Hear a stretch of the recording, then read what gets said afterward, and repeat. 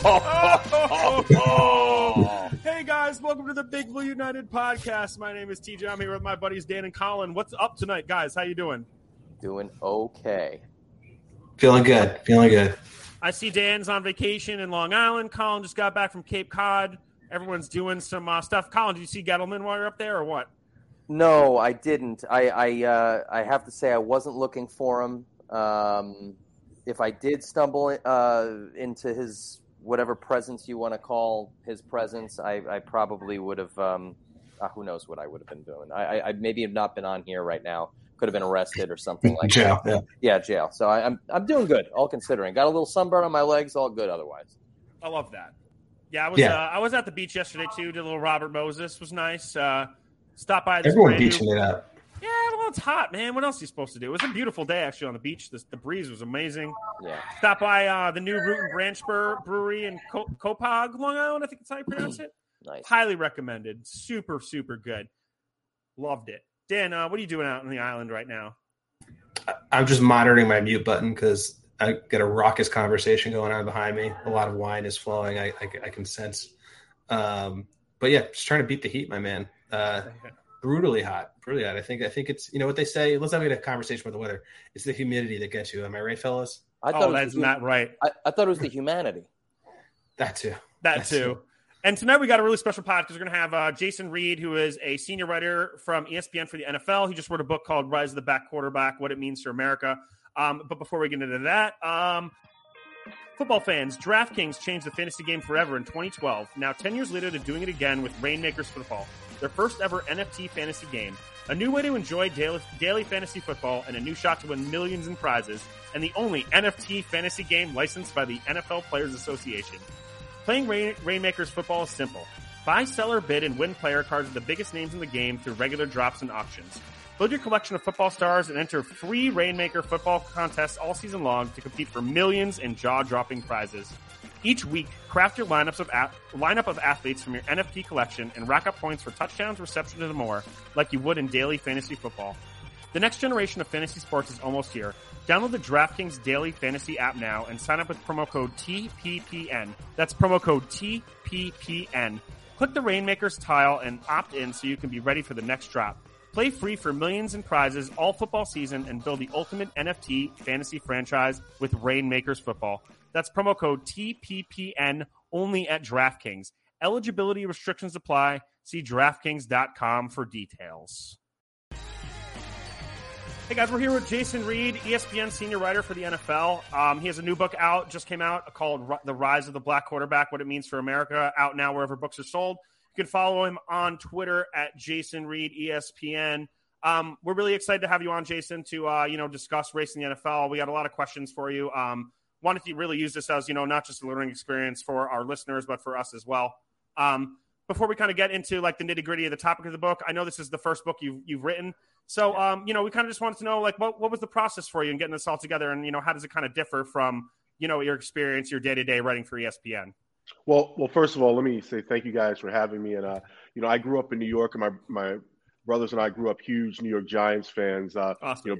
Back in the days when they were really the Giants. I mean, LT and Harry Carson and Phil Simms and McConkey and those guys. So a little bit of a different vibe for some time now. But that aside, I've been a sports writer my whole career, and I'd always thought about writing a book someday. But when you're a beat writer, you're out there constantly trying to get news and stay on top of the beat. And I became a columnist at the Washington Post, and then I was trying to get good columns, and I never really thought I'd have the time to do it.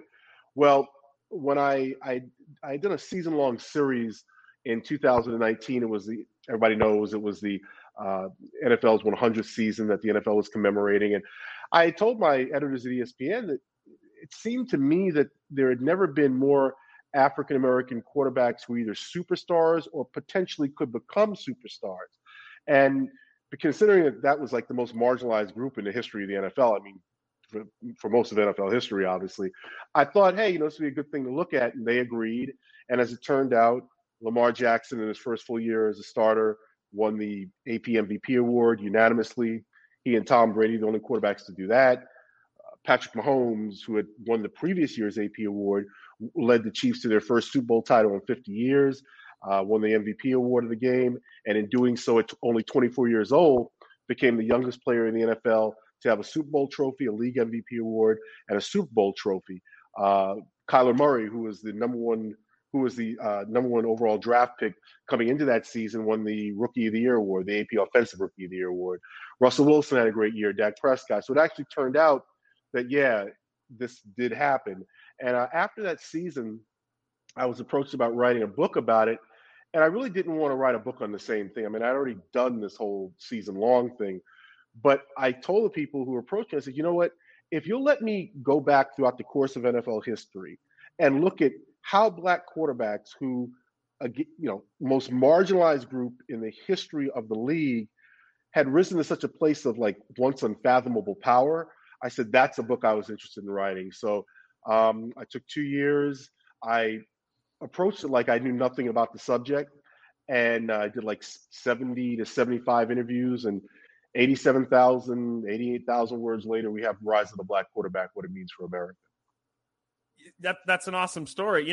You bring up some of the more modern quarterbacks in the NFL. In the past, we've seen, I know you mentioned Doug Williams in the first chapter of the book, and, Steve McNair winning an MVP, Doug Williams obviously winning a Super Bowl. And then you mentioned all these, superstars. Now, what do you think took so long for the NFL to, come to the realization that black quarterbacks could be this successful? And what do you think, changed that dynamic in the NFL?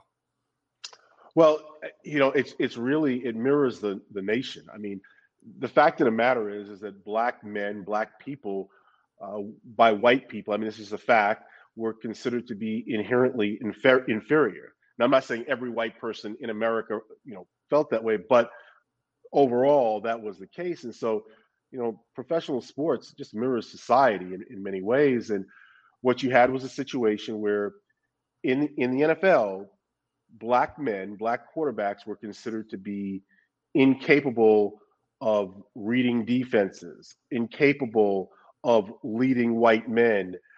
Black quarterbacks were perceived to lack heart, lack toughness. And, it wasn't like black quarterbacks were judged as individuals. It was like just all of these black people simply cannot handle the rigors of the position, the things that are required at the most important position, not just in professional football, but in professional sports. I mean, quarterback is the position. It's a uniquely American leadership position. And so the league started in 1920.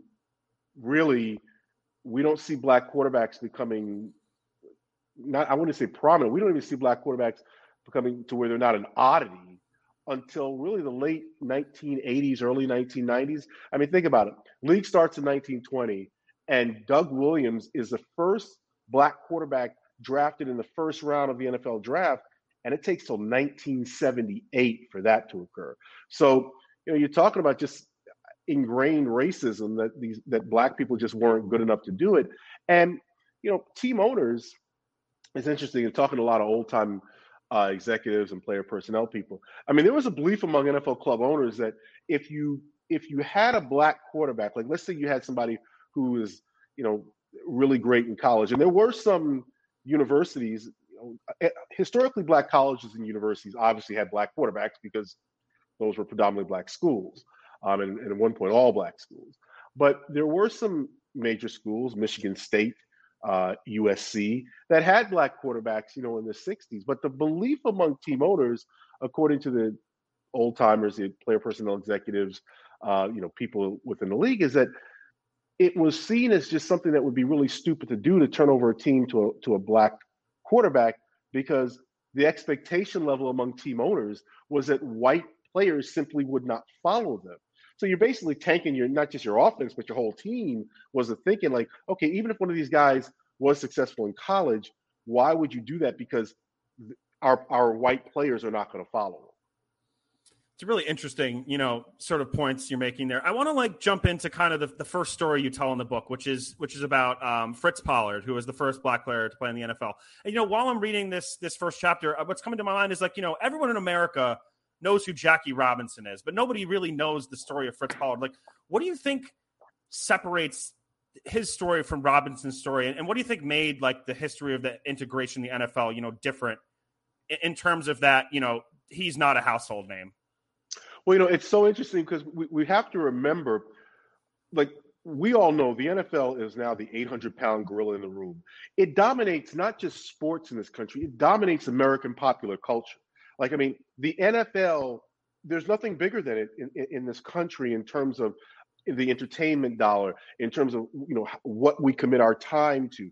We commit our time to the NFL on Sundays and Mondays and Thursdays and late in the season on Saturdays. I mean, the NFL is such a part of the fabric of American life. And for someone who, wasn't alive in the 60s, I mean, I was barely alive in the 60s, but for someone who really it comes of age in the 80s and the 90s in this century, you have no idea that the fact that Major League Baseball dwarfed the NFL. I mean, it wasn't even for much of the previous century, there really wasn't even any comparison. So, you look at this upstart league, this NFL, it begins in 1920, and you have the Major League Baseball and the Yankees, in the Roaring '20s, and really it doesn't really start to turn until the mid to late '70s, and then when we get in the '80s, and all the Super Bowls, and the great the great teams that won many titles. So the reason that the Fritz Pollard story doesn't really resonate is because when Fritz Pollard was a star, he was the first black star, first black head coach, and first black quarterback. I mean, he lined up at quarterback.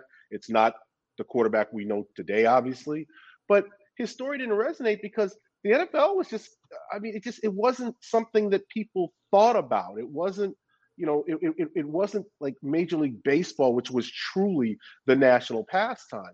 So you have black players in the NFL at its beginning, all the way till 1933, and the ban starts, and from 34 to 46 there aren't. But you had black players, but nobody cared because the league just wasn't very popular. It wasn't what the American sporting public really cared to see. Now, college football was very popular. That was something that did really resonate. Okay, you had Notre Dame and Army. I mean, these schools, with college football, they really left a mark. They made people in the country stand up and take notice. But professional football, nah. It was really about the Major League Baseball. So, Jackie Robinson, when he comes along in 1947 and breaks the modern day Major League Baseball color barrier, the nation's consciousness was wrapped up in Major League Baseball. So again, it's very hard for people to relate to this now, but the NFL was in its infancy. It was trying to gain a foothold where Major League Baseball dominated, again, the American consciousness. Jason, I think that's something that I guess I probably haven't even considered. Growing up, you always hear baseball as a national pastime, and I could even tell we're all 80s babies, so grew up born in the mid 80s. Baseball was a way bigger thing when we were little kids compared to as is now. At least that's the perception, how I feel it to be. But that story of Jackie Robinson being the first player, you always hear about, imagine all the talent that could have been in Major League Baseball prior to that. Similarly, though football is more integrated, generally speaking, than baseball, as you just talked about, specifically about quarterbacks, do you think, I mean, there must be generations of amazingly talented quarterbacks that never got the chance due to, preconceived, racist notions or opinions or ideologies that persisted at the high levels of the sport. My thought is, do you think that is something that solely sat with the NFL, or did that trickle down to NCAA or even, local governments in high school sort of level sports that don't have the infrastructure to put up quality football programs? I was wondering, as your opinion on that, as far as the talent that we could have seen if things were in a different, state. Well, listen, it's just, I mean, it's fact that at the youth football level, in high schools that were integrated, because we got to remember in the Jim Crow South, you weren't having, black players and white players play together. But in schools that were integrated at the youth level, black players as a practice. And again, this wasn't like an individual thing where you looked at a kid's skill level and said, okay, you should go here, you should go here. Black players as a practice were not just dissuaded from playing quarterback, they were moved to other positions. They said, well, no, you don't play it. So when you have that from the youth level, what happens is, it springs from the bottom to the top. So if at youth level you're told you can't play this position, you just can't do it, you're just not allowed to, then we see that move on and on all the way to the NFL. Now, again, even in the 1960s, there were some schools that had black quarterbacks. I mean, I mentioned USC, Michigan State. Jimmy Ray was a quarterback on, their team that tied Notre Dame in the greatest game ever. It was called that at the time, but we know that a 10-10 tie is not the greatest game ever. But the point that you make is extremely valid. That when you have it at the seeds where it's sown, well, clearly the tree is not going to grow. So absolutely, yeah. Yeah, one of the things, in relation to this is that you mentioned there are a number of athletes that sort of made people stand up at attention and realize, what are we doing here? Just as superb athletes, that are not getting the chance for, these reasons that are outside of the, the lines. And thinking about that you mentioned Warren Moon tried to run a slower 40 just so he wouldn't, get pigeonholed into, I'm assuming a wide receiver, running back position, like so many other, great black athletes. What was it that, is there any other tipping points, I guess you can point to that sort of allowed more general acceptance of allowing players to play the position they're best suited for, especially quarterback? Yeah, I break this answer up into a couple things. So, everybody points to Doug Williams' myth-busting performance in the Super Bowl back in '87 against the Denver Broncos. He lights them up, 340 yards passing, 4 TDs. Washington crushes Denver. First time a black quarterback had started in the Super Bowl and won the game's MVP award. But you know how things are. People say, well, that's just a one-off. Yeah, he had a great day, but that's never going to happen again. But that really was a seminal moment from the standpoint of, okay, people who were in charge, the team owners, the general managers, the player personnel executives, the head coaches, it put a little seed in their head like, all right, well, yeah, maybe, but no, not really. So you could kind of say, well, that could be a one-off. But then Warren Moon, who didn't get drafted when he came out of the University of Washington, 1978, he leads the University of Washington to a Rose Bowl victory. He's the conference co-player of the year. And you think about it, you'd never have a quarterback today who has the measurables, who has the arm strength and the height and plays in the pocket and is a co-conference player of the year of a major conference. There would never be a situation where he wouldn't be drafted. I mean, unless there was some, health concern or something like that. But anyway, Warren doesn't get drafted. He goes to Canada, lights it up in Canada, and the Houston Oilers then sign him as a free agent. He had a rough transition period coming from Canada to Houston. But after he has that transition period, he gets rolling. Pro Bowl after Pro Bowl. They win a lot of games. He's putting up massive passing numbers. So the Doug Williams performance in the Super Bowl, okay, that could have been a one-off, but now there's another guy who's doing it from the pocket week after week. Also, at this time, we see Randall Cunningham emerge in Philadelphia. He's a second-round draft pick. He's a punter out of UNLV. I mean, he played. Obviously, he's a quarterback, but he also punted. And Philly, this is the time when they're trying to get going. I mean, they had Jaworski. But now it's the late 1980s, early 1990s, and all of a sudden, the league had never seen this thing. This dual threat quarterback who could rip off runs, outrun a cornerback, could rush for 1,000 yards and also throw it 70 yards and, damn near throw, for 4,000 yards. So he becomes the quote unquote ultimate weapon. You have Doug Williams kind of causing some concern, like, well, how could this happen? Warren Moon, he's doing it from the pocket. He's doing it week in and week out. And then you have Randall Cunningham.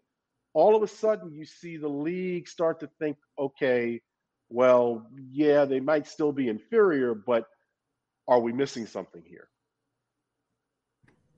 Yeah, that confluence of players and that timing does does seem to almost, I wouldn't say watershed moment, but a moment where people definitely seem to at least be giving opportunities and drafting and putting black players in position to succeed in that role, at least more so than before. Moving more forward to sort of modern, race conflicts, I would say, I guess, in the NFL, I'd really love to ask you a little bit about Colin Kaepernick, being, someone that was standing up for civil rights, using his, free speech rights, not even, stepping over any established lines, sort of just, acting within his, capacity there as a leader of a team. In my opinion, I think there was a lot of talent left. I don't think his skills degraded to the point where he shouldn't have had a chance to play at the high level in the NFL, especially since he hasn't played since 2016. I was just curious to get your thoughts to the degree that you feel comfortable sharing, like what factors are at play with that, because it's certainly not all, again, held within the lines when what happens on the field. I'd just love to get your expert opinion, honestly. Guys, listen, you can ask me my opinion about anything. I write columns for a living. Okay? Yeah. so if I'm not comfortable giving my opinion, I'm in the wrong line of work. Fair enough. Let me start with this. Yeah. There's so much misinformation around Kaepernick. There was nothing in the NFL collective bargaining agreement that prohibited him from doing what he did. The league messed up by not having language that in the policies dictating what things happen on or before the game. All the policy said was you should stand. A lot of this could have been avoided. I don't know if Colin Kaepernick does everything he does if the language in the policy dictating what happens on the field before games had been clearer. Maybe I'm not saying he wouldn't have done some form of protest. Okay. But I don't know if he would have done that type of protest because, again, what he did was he didn't violate any NFL rules with what he did. So that's one thing. There's a lot of misinformation surrounding that. The other thing is, look, we can have a discussion, and I've said this. I've been saying this since 2016. We can have a discussion on how many teams Colin Kaepernick can start for. That's a legitimate discussion. Where you can't have a discussion with me, at least not a credible discussion with me, at least not a discussion that I'm going to entertain what you're saying, is if you're telling me that this guy in 2017, 18, 19 was not good enough to be on an NFL roster. And I mean, listen, I talk to NFL head coaches and player personnel people all the time. And I remember I had a conversation with an NFL head coach, a guy who's very successful. And I said, look, this is years ago. I said, come on, be honest with me. Like, he can't be on a roster. He's like, no, he's good enough to be on a roster. But the issue is that my owner would just not even want to do it. And I said, well, because of the contract. He said a lot of reasons, but the bottom line is it's just not worth the headache. So you see, Kaepernick, people in the media, and I've written about this also. People in the media who carried the league's water on Kaepernick isn't good enough to be in a roster. Like, I had no respect for that because, like, I've sat in rooms with NFL coaches who have been kind enough to, like, watch film with me and explain things to me, and there are guys who have no business being on NFL rosters. I mean, there are guys who are on NFL rosters because there literally is no one else. Like, the dearth of talent at that position. I mean, when we're talking about the top position in the league, like, no, I mean, I'm not saying Colin Kaepernick is the best quarterback ever. Again, we can have a debate on how many teams he could have started for. I mean, now he's been out the league going on 5 years. Sure. Now it's okay, it is what it is.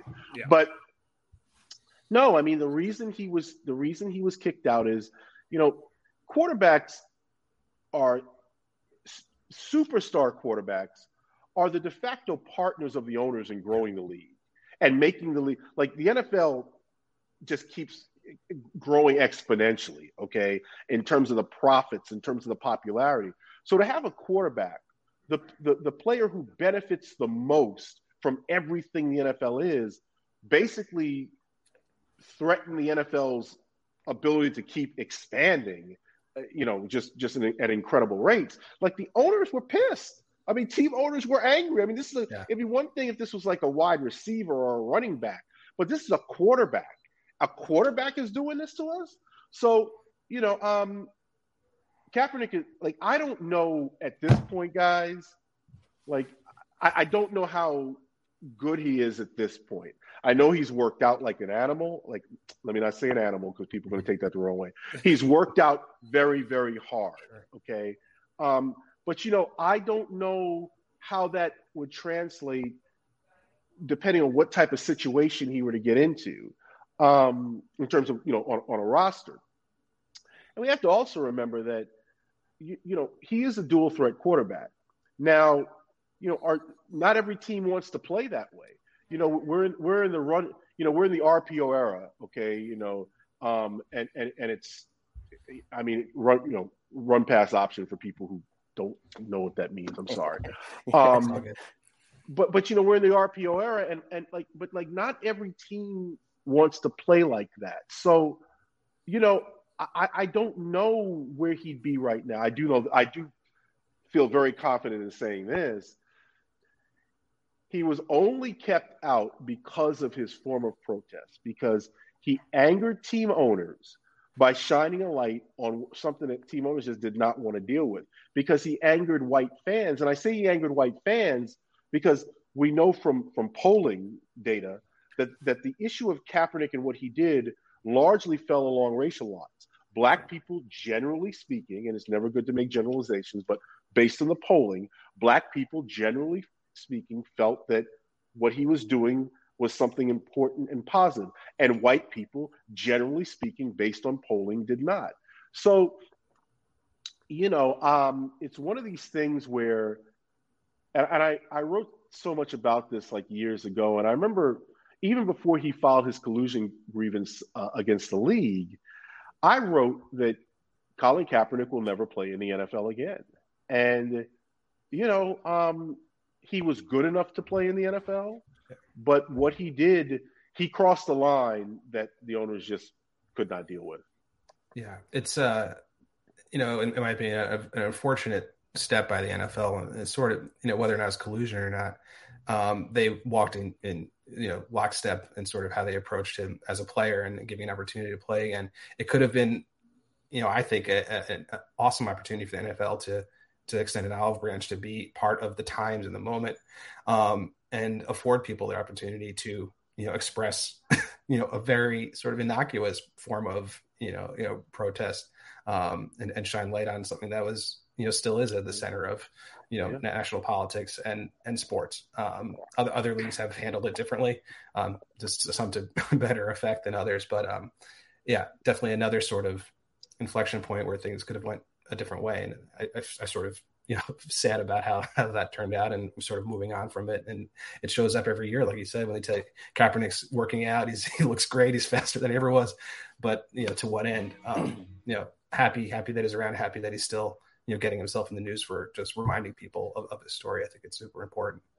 Yeah. Colin, do you mind if I hop in and ask a quick question before you go? Yeah, go for it. I wanted to ask you, bringing up the dual threat quarterback sort of thing. And that's often associated with Black quarterbacks when you look at like Randall Cunningham, Michael Vick, Lamar Jackson now. And I think, does that distinction hurt Black quarterbacks at any point? Because we see, Daniel Jones running around, with speed and velocity and rigor down the field. And no one ever wants to, say that he's a running back dressed up like a quarterback. Do you ever think that that can be like a negative stereotype that Black quarterbacks have to face?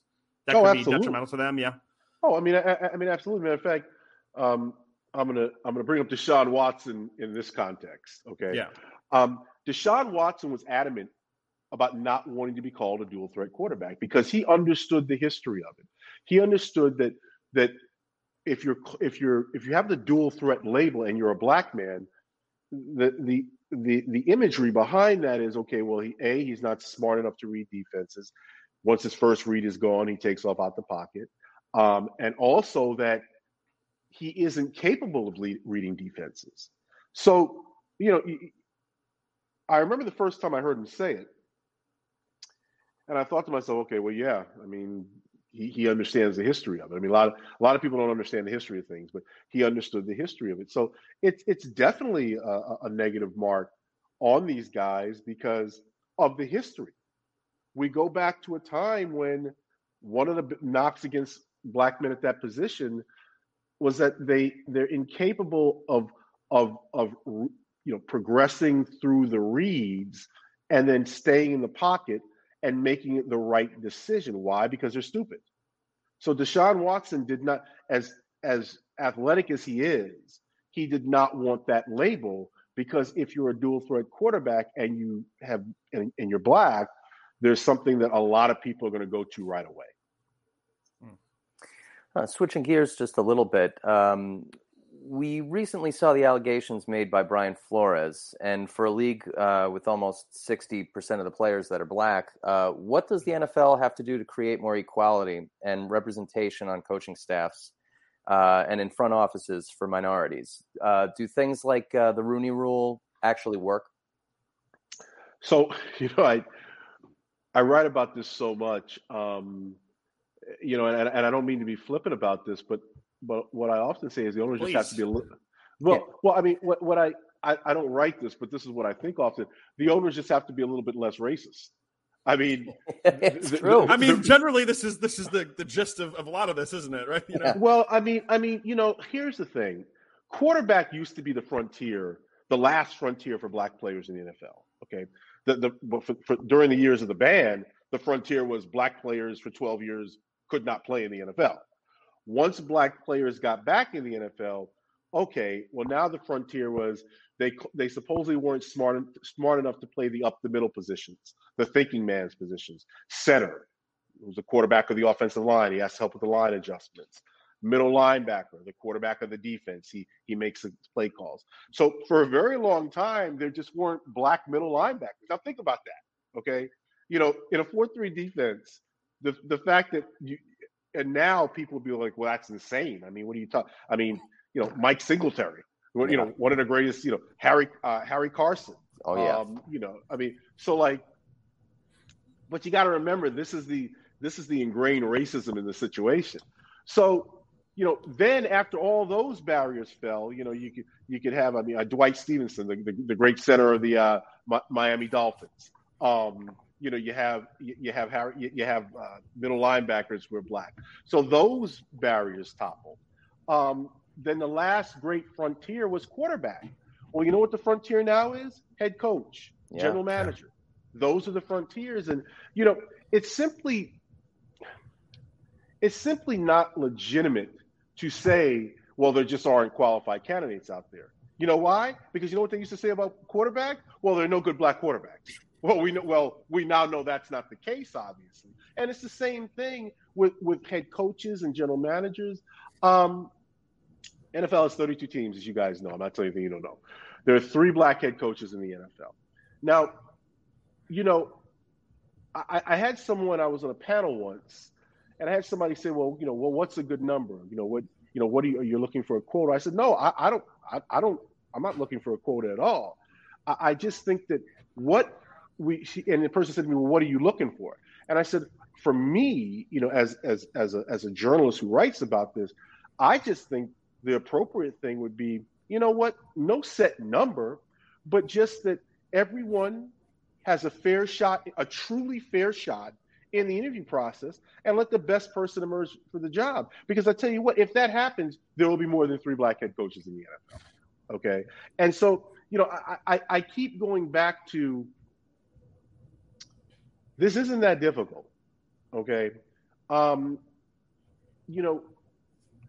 There are qualified people out there. Okay. There are qualified black coaches. There are qualified coaches of other races, ethnicities, what have you. And the thing about it, though, is, see, a big part of the problem is, as much as quarterback is, if you're a franchise quarterback, you're the face of a team. But who's also the face of a team? A head coach. And there's a comfort level situation with a lot of these team owners. And I say team owners because, look, no matter what anybody thinks about Roger Goodell, the commissioner of the NFL, Roger Goodell walks the talk in the office he runs. If you look at football operations in the NFL league office, there are many people who look like me who have vice president level titles or above. I'm not talking about people who are fetching coffee and getting mail and picking people up at the airport. I'm talking about vice president level people and higher who actually have decision-making roles, decision-making jobs. But at the team level, that's not the way it is. So, again, I don't mean to be flippant about this, but it almost is really, if the owners would just be a little bit less racist, and if they just said, okay, let's look at these candidates, and again, but there's got to be a comfort level there. Do I have time to tell you guys a quick story? Absolutely. Please. Okay. So I was talking with a former NFL head coach, and he's black. I'm saying he's black because it's relevant to the story. Mm-hmm. And he was telling me that he had interviewed with an owner once. And the owner told me he loved him. He thought he made a great presentation, very smart. He liked, his resume. He liked what he had heard about him from other people throughout the league, but he couldn't hire him. He said to him, he said, look, I can't hire you because if I hire you and you go hire all these black coaches, and then if that keeps on happening everywhere in the country, then like my son and my son's friends won't have jobs one day. And I was like gobsmacked. Initially I thought he was kidding when he said it. And I just said, and like when you think somebody's telling you a joke, like and it's a bad joke, but it's still a joke, you just kind of, and he was dead serious. And that is rise of the black quarterback, what it means for America. When we look at America, okay, there is a fear among people in this country, people who traditionally have had opportunities at birthright. They are worried about being replaced by black and brown people.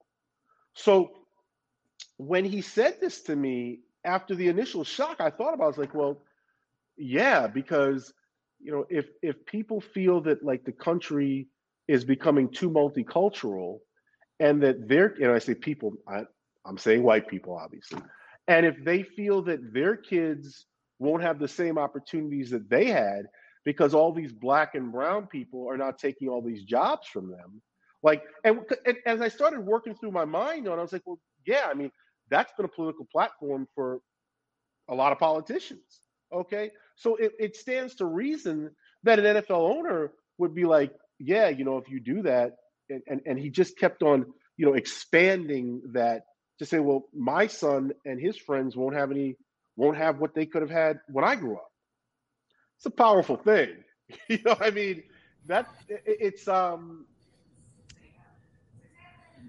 That's why I wanted to write this book, not just about football, okay? Yeah. Because there's a lot more at play here, that the fact that black men now occupy such a position of power at the most important position in sports, there's a lot more in play about the country as well.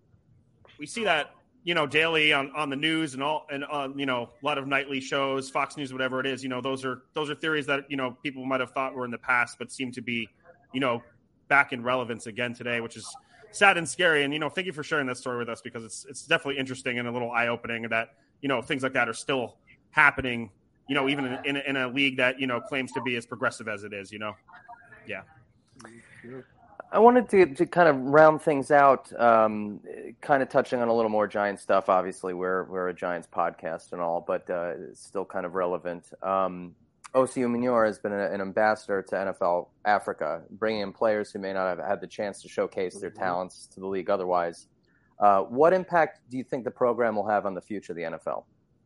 I actually wrote, I believe I will pat myself on the back here. I think I broke the story about that, the NFL's first trip to Africa. Nice. Here's the thing. I really admire, I love quarterback play. Like, it's something I've always been fascinated by. I also love edge rushers. It's something that I've always, like, even before I covered the NFL, I grew up a Giants fan, watching Lawrence Taylor, watching Carl Banks. But anyway, OC's always one of these guys who, you talk to him, there are certain people who you can tell they're just a cut above most of us, okay? And their thoughtfulness and the way they approach things, like, I remember talking to him a while ago about what he was trying to accomplish with this, basically opening up this continent to the NFL the way the NBA has been opened up to Africa long before the NFL. And OC is such a smart guy and such a thoughtful guy. Like, I understood, like, right away, like, as soon as we started talking about the impact this could potentially have. I mean, look, people can talk about the problems inherent in the NFL, but the NFL has also given a lot of people opportunity to make money, to have a quality of life that they might not have otherwise had. And I do believe that in opening up that continent to the NFL, you're going to find people who are going to be able to play in this league. And I mean, eventually play at a high level. Off the field, there can also be opportunity as well. Because what we know is that, like, there are jobs in the NFL that just aren't being players or coaches. Okay. So I think what OC is doing is really great. I was very pleased, when he told me he wanted to talk to me about this. And I think it's one of those things that can be a win-win for the NFL and also provide opportunities for some people who might not have had the opportunities that the NFL can provide, not just on the field. So I think it's a great thing OC's doing. I'm not surprised OC's the one doing it. Okay. And there's no one better to kind of lead this thing for the NFL. Now, don't get me wrong. There are people in the league office who have a lot to do with this. So I don't want to minimize the impact of anyone else. Okay. But look, OC Umenyiora is the face of this thing. Sure. And if you're picking a face of this thing, he's a good one to have. And he's a very international guy. I mean, he has a home in London, if I believe. And it kind of seemed like he was going down this route for years. He always came across as someone who was destined for bigger things, even when he was playing. Can I? I'm sorry. Oh, yeah, go for it. I didn't mean to cut you off. I just, a story popped into my head. Yeah. I'm not as young as I used to be. So when it pop in, if I don't get it, no, got to get it out. Yeah. Yeah. So I was talking to OC about the genesis of this, and I said to him, "Come on, be honest with me. The first time you talked to Roger about it, he must have been like, no, he must not have seen it." He's like, "No, Roger understood right away the potential benefit of this." Okay. Now look, Roger's job is to make money for the owners. We know that. Okay. But I do believe that Roger does, in many cases, see things that can benefit the league and the perception of the league, and also, for lack of a better way to put it, do good. So, he told me, no, Roger right away got it. He got why this was important. And look, OC's the type of person who, if he believes in something, he's going to be able to convince other people that it's a good thing to do. But I do think it was important that Roger bought in right away, according to OC, because look, the NBA has been there doing things and helping its product, its brand. And so I think that was a very important thing that he told me that, no, Roger got it right away. It wasn't a sell job. That's great. It's good to hear. I mean, he has a tough reputation, I think, among fans more than anything else. So he gets booed at all the drafts. It happens. I mean, I think it's fun for everybody at this point. But I have one more question if you have time for it. Hey, whatever you guys need, man. It's kind of twofold. One, are you still a Giants fan? You spoke before. It was more of a back in the day kind of thing. I know it's very hard nowadays to be, as it's been a struggle for at least the last 10. And the second part of the question is how do you feel about the team, the players, and the staff going into the season? All right, let me just firstly. So, since I've been a journalist, I'm not a fan of any team anymore. I know, and I knew that was coming too. I just needed to ask it. No, that's fine. No, listen. But listen, let me tell you something. My childhood, what got me hooked on the NFL, okay, was watching Lawrence Taylor, okay, play for the New York Giants. I remember, when I was a kid, there was this game in I believe it was the Pontiac Silverdome at the time.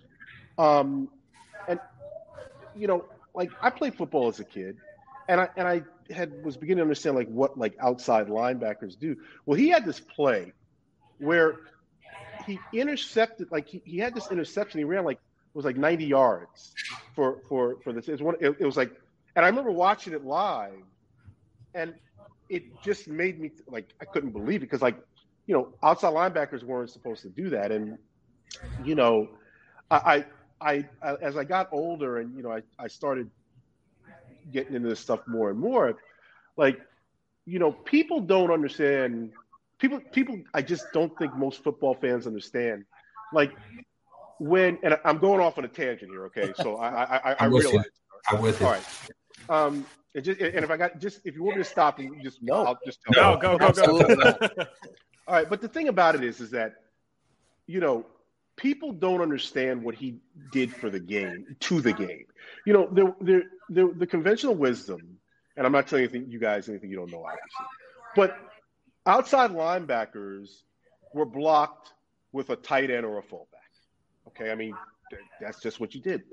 But with him, they talk about the great edge rushers today. And I was watching this a game, and they talk about Myles Garrett had this game where they were sliding and they were setting to the tight end but people don't understand like what this guy was the one who made teams have to think about these things. Like you tried to block him with a fullback, he blew up the fullback.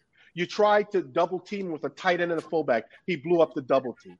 Then you started slide protecting and also had the tight end and the fullback, and he blew up that. I mean, look, I know there are a lot of great defensive players in NFL history, but there has never been a better defensive player than Lawrence Taylor. Yeah. Like, Amen. And the thing about it is what? Okay, I'm getting real nerdy and wonky here about football, so I try not to do that. But it's like, okay, but it's like quarterback is the most important position in professional sports. And if you're going to be a Super Bowl contending team, you got to have a cover corner as much as there can be a cover corner with the rules the way they are. You got to have a quarterback.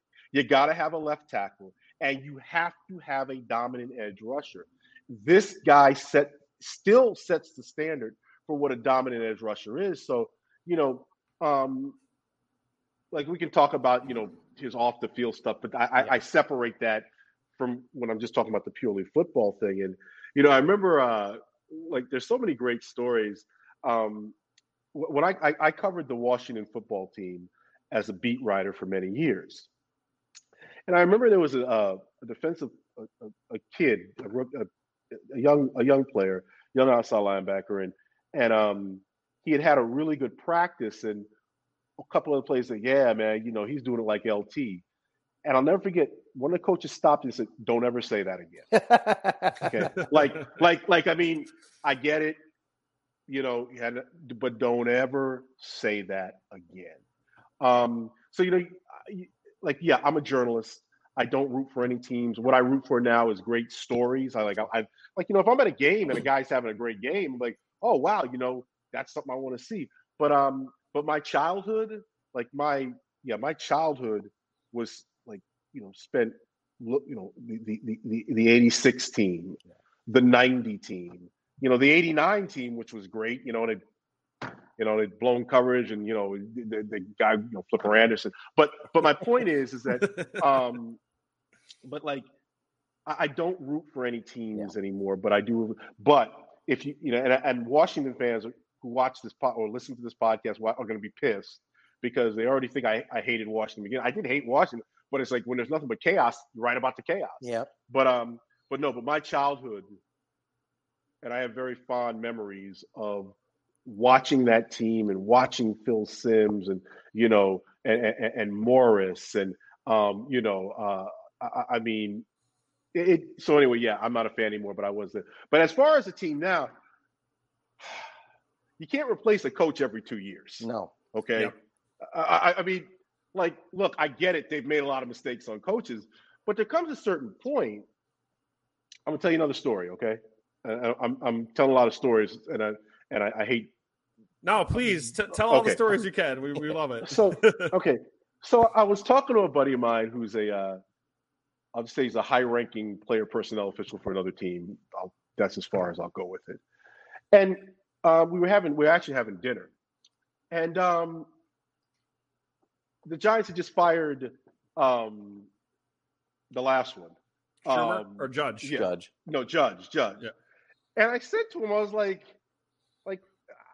isn't that like three, like who each got like 2 years? He's like, yeah, they're 10 years away from winning. And now I thought about that, and I was like, well, you can't really say that. He's like, you can't replace a coach every 2 years, and I've been very fortunate because there are a lot of really bright football people who know a lot more, who obviously have forgotten more than I'll ever know, and for some reason they like talking to me and educating me. And what they explained to me is that it's what you don't understand, what fans don't understand is it's not just that they're blowing out coaches every 2 years. It's the whole infrastructure that gets gutted, and then you start over.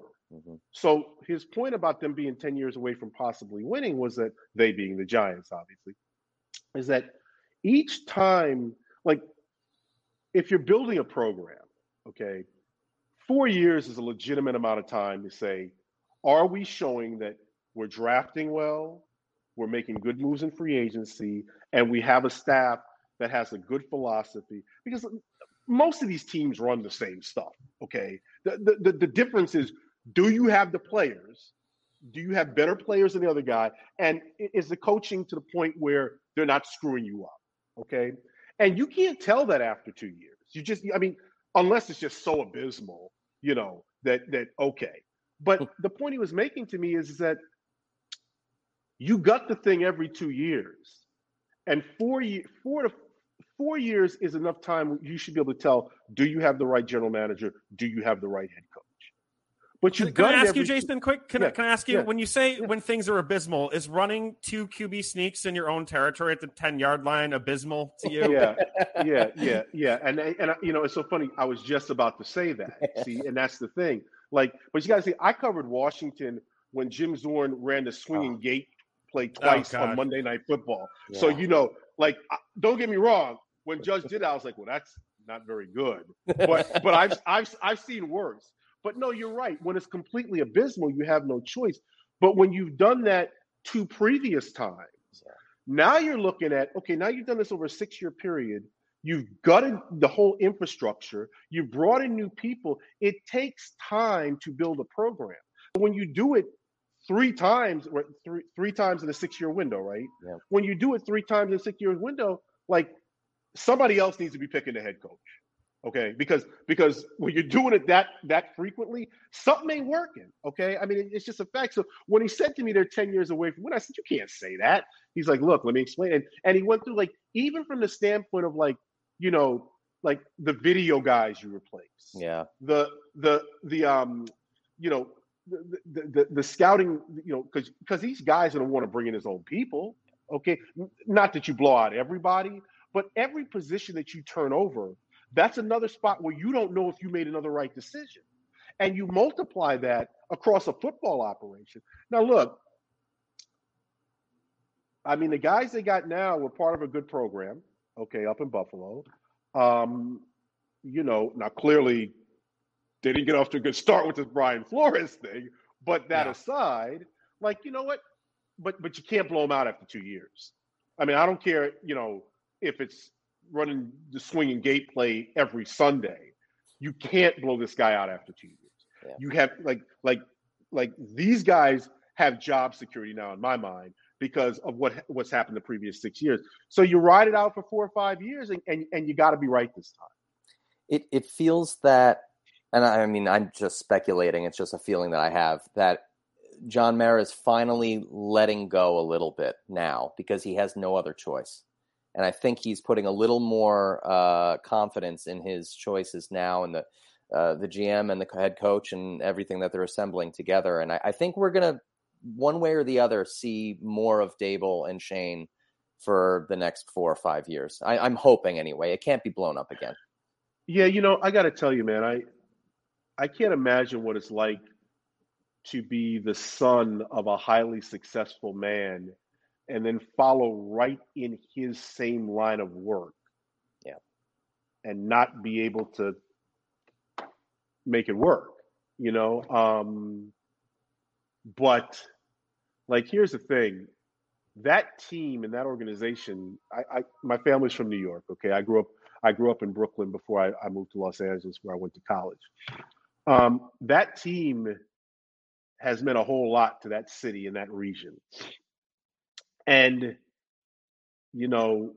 it's been a long time. I mean, it has been a long time. And you say to yourself, well, what happens if Deshaun Jackson doesn't return that punt? Okay. We were at that game. We were there, yep. But you know what I'm saying? I'm kind of crazy like that. I think about things like that. Like, what happens if he doesn't? And what happens if, Eli has another incredible run and they win one more Super Bowl? Yeah. A lot of this narrative is different. I mean, yeah, it's still a long stretch, but you win 3 of them. Like, look at the Cowboys. They won 3 with the triplets, and they still haven't won. But as bad as it's been, there's still they did win those 3. Winning 2 is great, but if they had won 3, I just think it would have made it a little bit easier now. But if Deshaun Jackson, what happens if they don't go on the boat? I always pointed Plaxico shooting himself that year was really because they were the best team in the NFL before that happened.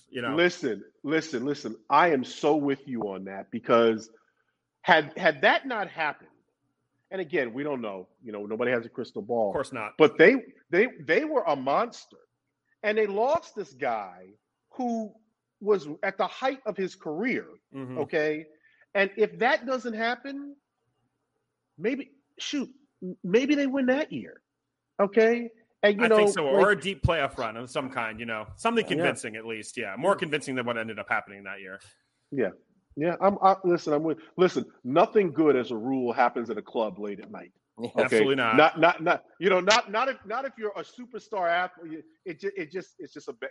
Anyway, I'm rambling now. I mean, he could have at least wore a pair of jeans, and sweatpants were the wrong choice there. I would think.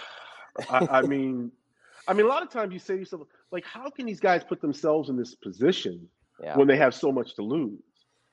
But part of it is these guys grow up thinking they're invincible and that nothing can stop them. Whereas mere mortals like the 4 of us realize, hey, we gotta be careful because we gotta pay our bills. Yes, that's true. That's right. We have anything else for Jason tonight, guys? No, Jason, thank you so much. Thank you so much for coming on. It was a really interesting conversation. I definitely think, we all, learned a bit about, racism more than we have ever experienced in our life. And viewing it through the lens of the NFL is something we appreciate you sharing with us. Guys, please remember to follow Reid, ESPN on Twitter. Jason Reid is the ESPN senior writer for the NFL. His book, The Rise of the Black Quarterback, What It Means for America, is out everywhere right now. Jason, thank you so much for coming on. We really appreciate it. We really do. Hey, can't say it enough. Hey, guys, listen, I had a blast. Thank you for having me. Thank you for permitting me to go off, on a tangent about my youth and the Giants. Anytime. And I really appreciate it. All right. Thank you so much, Absolute pleasure. All right. Take care. Thanks, Jason. Guys, thank you. Bye-bye. And with that, guys, we're going to end the pod tonight. Great discussion. We were super happy to have Jason on, as we just said. So don't forget to follow Big Blue United on Facebook, Twitter, Instagram. Don't forget to follow BBU Podboys with the Z on Twitter. Download the DraftKings app. Use promo code TPPN. Follow the Pigskin Podnet at the Pigskin Podnet on Twitter. And we'll be back next week with some more Giants news, some preseason wrap-up, first game, stuff like that. Have a good night. Good night.